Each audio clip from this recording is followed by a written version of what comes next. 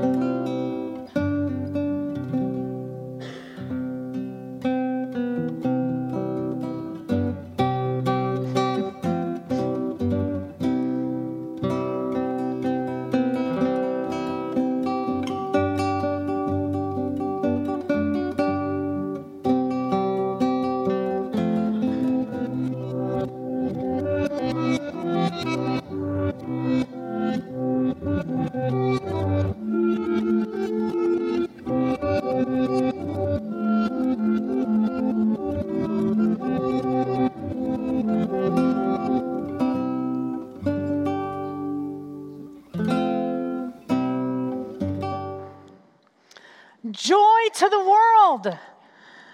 The Lord is come. But sometimes it can be really hard to sing those words. Because if we're honest, when things aren't right in the deepest parts of who we are, our hearts and our souls, joy is the last thing that we're feeling. The thing is that when we look to the things of this world for our joy, our marriages, our kids, our jobs, our health, our bank accounts, the packages under the tree. My goodness, y'all, it's no wonder that we're depressed. Nothing in this world fulfills us. But listen, none of it was ever meant to. We weren't made for this world. God is shaping us for life in his kingdom. Right before Jesus went to the cross, he was teaching his disciples about what it means to truly love him. And it means that we will abide in him, obeying him and bearing much fruit for the kingdom. And Jesus said that when we do that, his joy will be in us and it will be complete.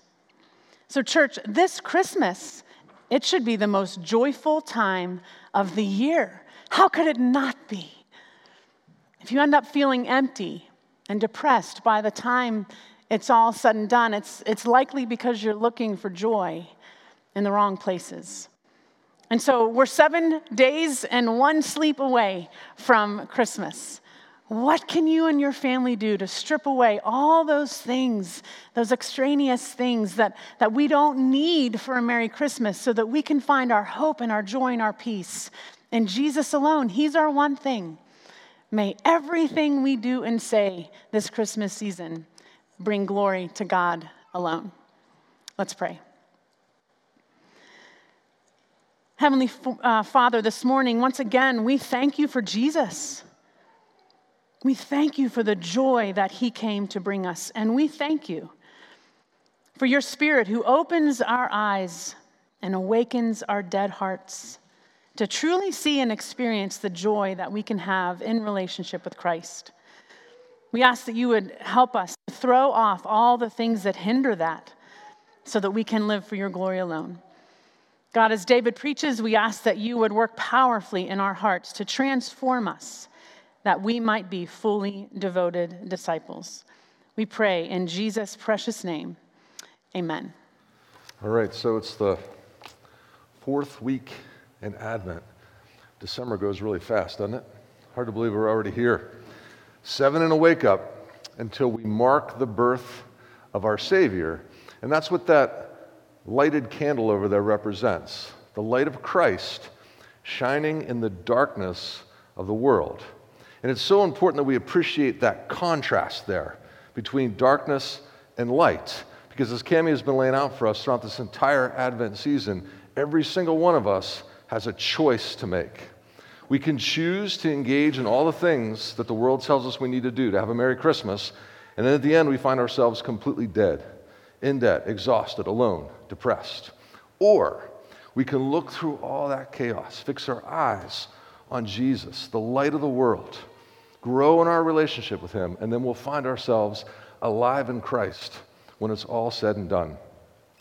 And when you look at it that way, it's actually not much of a choice, is it? So that is why we have been focusing our attention on John's account of the Nativity, because he just cuts straight to the chase. No nonsense with him. So I want to begin today by rereading all that we've covered to date from John. Here are the first 13 verses of John's gospel message. This is what we covered in week 1. In the beginning was the Word, and the Word was with God, and the Word was God. He was in the beginning with God. All things were made through him, and without him was not anything made that was made. In him was life, and the life was the light of men. The light shines in the darkness, and the darkness has not overcome it. And then week 2. There was a man sent from God whose name was John. He came as a witness to bear witness about the light, that all might believe through him. He was not the light, but came to bear witness about the light. And then last week, the true light, which gives light to everyone, was coming into the world. He was in the world, and the world was made through him, yet the world did not know him. He came to his own, and his own people did not receive him. And then our text for today. But to all who did receive him, who believed in his name, he gave the right to become children of God, who were born not of blood, nor of the will of the flesh, nor of the will of man, but of God. Let's pray. Father, what we know not, teach us. What we are not, make us. And what we have not, grant us. For Jesus' sake. Amen. Now, I don't know about you, but I experience this overwhelming sense of peace whenever I read John's account.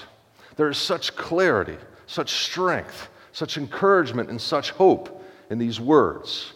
Just the fact that Jesus was there in the beginning, before whenever it is that everything actually began. Not only that, there's also peace in knowing that every square inch of the cosmos was made through him, including mankind, who was made in his own image with a body, a mind, a heart, and a soul, so that man could live life to the very fullest, even able to be in a relationship with Almighty God. It's why the Son of God granted humans life, which John describes as the light of man. And as we learned, this word light means reason, understanding, but especially with regard to moral and spiritual truth.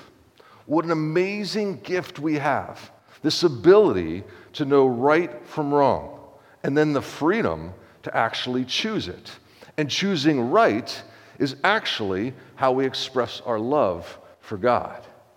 And if that weren't enough, what peace there is in knowing that God has a master plan that He set in place before the foundation of the world. He had this nation of people, Israel, that He chose to love as His own children. And so He led them out of Egyptian captivity and into the promised land, this land flowing with milk and honey that God set apart for His beloved children. And of course, all along the way, He cared for His chosen people despite their repeated acts of rebellion. And that is because God is true to His word. He always lives up to His promises. He just has to because it's His nature. In fact, He loved His people so much that He sent prophets who spoke hundreds and hundreds of times about a Messiah, one who would come to reign as their king. But despite God's promises, they still rebelled. And it's hard for us in this day and age sometimes to grasp, but God actually loved His children so much that He disciplined them from time to time. That's what a loving father does, even eventually giving them over to their enemies so they could begin to see what life apart from God was truly like. So around 500 BC, God allowed Israel to be led off into exile, enslaved and oppressed by 5 different nations that you see up there on that graphic. All the while, God went completely silent on them too. No prophet spoke for over 400 years. It was a time of great sorrow, grief, and misery as Israel was separated from God by their sin. But then out of God's abundant mercy, He finally broke His silence, as we learned 2 weeks ago. He sent a messenger, this guy whose name is John. Of course, we know him as John the Baptist, who came with the news that the next part of God's master plan was now about to unfold. The long-awaited Messiah, the Savior and light of the world, was finally here. The one who had been foretold of more than 300 times over multiple centuries by the Old Testament prophets. The one who was sent to finally liberate God's beloved children from their oppression. And the Messiah, He came into the world as a child, taking on human flesh so that He could give light to everyone, engaging mankind in a more tangible, more relatable way. He would look them in the eye. He would speak truth to their ears. And yet, the world would not receive Him because the world did not know Him. Their sin blinded them to His light. Even His own, the nation Israel, would not receive Him, despite the fact that He fulfilled every single one of these more than 300 prophecies. They still wouldn't receive Him. Born of a virgin in Bethlehem, as foretold, a descendant of David, as foretold, eventually sold for 30 pieces of silver, as foretold. More than 300 very specific prophecies, every single one of them fulfilled to a T. But because He didn't come the way that they wanted, as a conquering king to make them a great nation again, they wouldn't receive Him. They'd turn their back on Him. But you see, He didn't come to free them from their physical oppression. That was never part of the plan. He came to free them from their spiritual oppression. As part of this new covenant, He came to forgive their sins and to remember them no more, as foretold by the prophet Jeremiah and others. And that is where we left things last week, as we considered whether or not we're just like the nation Israel in 2023. Oh, we know all about the Messiah, but we can so easily fail to receive Him because we get caught up in all the material things of this world, especially this time of year. And this is where we pick up our text for today. But to all who did receive Him, who believed in His name, He gave the right to become children of God. So not everyone turned their back on him. There were clearly some who did receive him. And so it's important that we know what differentiates those who received him from those who did not receive him. And of course, John goes on to tell us, those who received him are those who believed in his name. So what does it mean to believe in the name of Jesus? Because this notion of believing in something gets tossed around pretty freely these days, especially with regard to Jesus. We say, yeah, sure, I believe in Jesus. I've heard about this place called hell. Doesn't sound very nice. And I might as well hedge my bets a little bit, put my faith in Jesus. I'll just at least profess that. Maybe I'll avoid this thing they call hell. But when we study belief, we find it entails quite a bit more than a simple profession. Belief is defined as the conviction to place trust in something. And in this case, it's the name of Jesus. And in the Bible, a person's name stands for all that one represents, their identity, their character, all the authority that's been given to them. In other words, believing in Jesus' name is the conviction to trust first that Jesus is the long-awaited Messiah, the one God promised. And second, that Jesus will accomplish all that God promised he would. Or in the words of Jeremiah's prophecy, that he would forgive our sins and remember them no more. So believing in his name involves a conviction that Jesus can do just that. And as we learn from Paul's letter to the church in Ephesus, belief and behavior are inextricably linked. If you want to know what somebody truly believes, you just check out their behavior, because people say all sorts of things, but their behavior actually shows you what they truly believe. So our own behavior is one of the ways for us to know if we truly believe in Jesus' name or not. Maybe think of it like this. There's this person who represents each and every one of us here who's stranded on a deserted and barren island. Now, off in the distance, the mainland is in sight. There's food, there's water, friends, family. There's life as we know it. But the island is surrounded by some pretty rough seas. Hungry sharks lurk all around. And if you're like me, not a strong swimmer because I'm not in the Navy, I was in the Army. And I don't like sharks either. It seems like it's a fairly hopeless situation at this point.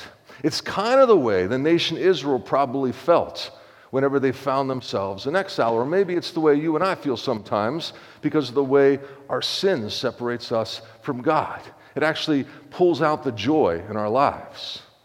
But then we learn of this bridge, a way to get to the mainland, a way to get to life, to reach that joy that seems so far away, so unreachable before.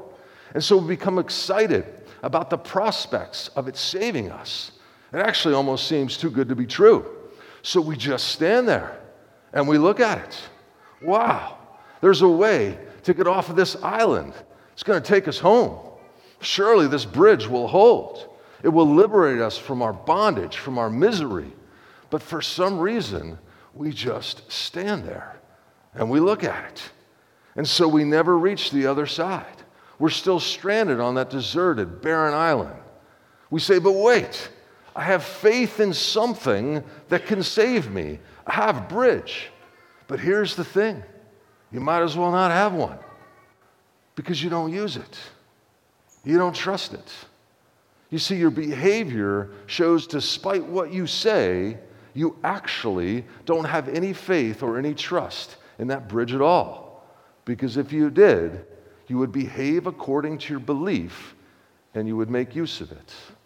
Now, this may sound a little ridiculous, this scenario, but it's actually how so many professing Christians actually choose to live out their lives. We have this Savior named Jesus, but we just stand there and we look at him. We don't ever engage with him. And it really doesn't make any sense because look at what John says happens to those who believe in him. He gave the right to become children of God. Children who've been restored to communion with their loving Father by Christ's blood shed on the cross. Children who are now heirs to the kingdom of God, meaning they're going to spend eternity in God's presence. Why? Well, simply because they believed in Jesus, a belief that is confirmed by their behavior, which essentially boils down to placing trust in the person, words, and works of Jesus Christ, that bridge, and then behaving in step with their belief. It's a belief that comes about as a free gift from God. There's nothing any of us ever did to deserve it. And how do we know that? Well, John goes on to tell us, these children of God were born not of blood, nor the will of the flesh, nor the will of man, but of God. And in these words, John makes it clear that man is simply unable to receive God on his own. Why? Because of his depraved state, because of his sinful nature. And in this list, we learn a couple of vital things about all that's now involved with being a child of God.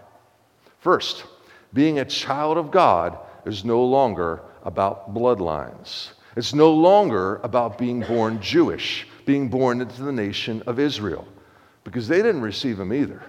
Oh, they believed in a Messiah that the prophets had foretold, but they didn't believe that Jesus was actually the Messiah, that he was that bridge that would set them free. And so they just sat there. Second, likewise, being a child of God also does not happen by the will of the flesh. It doesn't happen when a husband and wife come together and decide to have children. That only results in physical birth. It simply introduces yet another sinner into a sinful world. So parents also cannot produce children who will become children of God. And if you happen to be born again and you have children who are not, then you know this to be true. Because no matter how hard you try, you can't will them to believe. Third, and John likewise affirms, that we can't even will it for ourselves, just for the sake maybe of avoiding hell, or to make our parents happy, or to relieve the anxiety in our lives about what might happen when we die. We simply cannot become a child of God on our own. Our sinful bent is just too strong. We may make a profession, but we'll probably just sit there, never engaging with the bridge, never being in a relationship with Jesus, not dialoguing with him in prayer, not reading his word, ignoring his continual knocks at the door of our hearts. At best, maybe we just go through the motions, but nothing ever really changes in our lives. We still continue to chase after the things of the world. No, the only way to become a true child of God is to be born of God, to be born again, as we often talk about here. You see, there's nothing within man that can get us there. It's 100% from God. And I got to tell you, there's so much peace in that too. It doesn't hang on us. It's all because of God's promise. There's no amount of good behavior that will get us there. There's no amount of church attendance that's going to get us there. Belief in God is a gift from God. It's grace, getting something that we don't deserve. It happens when the Holy Spirit convicts us of our sin. That is God prompting us to respond to him. And we often refer to this as the middle voice, where God is always the first mover, and then we respond to him. Or in our example, we can no longer take being on that deserted island anymore. And so we repent, we get up, and we cross that bridge and we leave it. That's what lies at the heart of John the Baptist's message 2 weeks ago. Repent, for the kingdom of God is at hand. So by the gift of grace, God grants us faith in this bridge, his Son. By the gift of grace, we believe in the name of Jesus, that he is the Messiah and that his blood will atone for our sins. By the gift of grace, God gives us his Holy Spirit to dwell within us and to help us grow in our relationship with Jesus day by day. You see, becoming a child of God is solely God's doing. It's a gift. It's the greatest gift of all. It's what we celebrate at Christmas. All we do is receive it. That's it. Not a thing more and not a thing less. We simply believe in his name. And then everything changes as the Holy Spirit empowers our behavior to then come in step with our belief. You see, our behavior is not the reason for our salvation. It is the evidence of it. And to be clear, as long as we're in this world, we will continue to sin. And no matter how hard you try, you can't eradicate it completely. So don't ever think that if you sin, then you must not be born again. That's the voice of the accuser. Ignore him. Rather, each time you're convicted of your sin, you should actually see this as a really good thing, because that means the Holy Spirit is working on you. Thank him immediately, and then go on to repent. You see, a born-again life is a life of continually turning from our sin and turning to an even deeper relationship with Jesus. It's focusing our eyes squarely on him. And that is what we celebrate at Christmas. The gift of Jesus coming down from heaven to rescue us.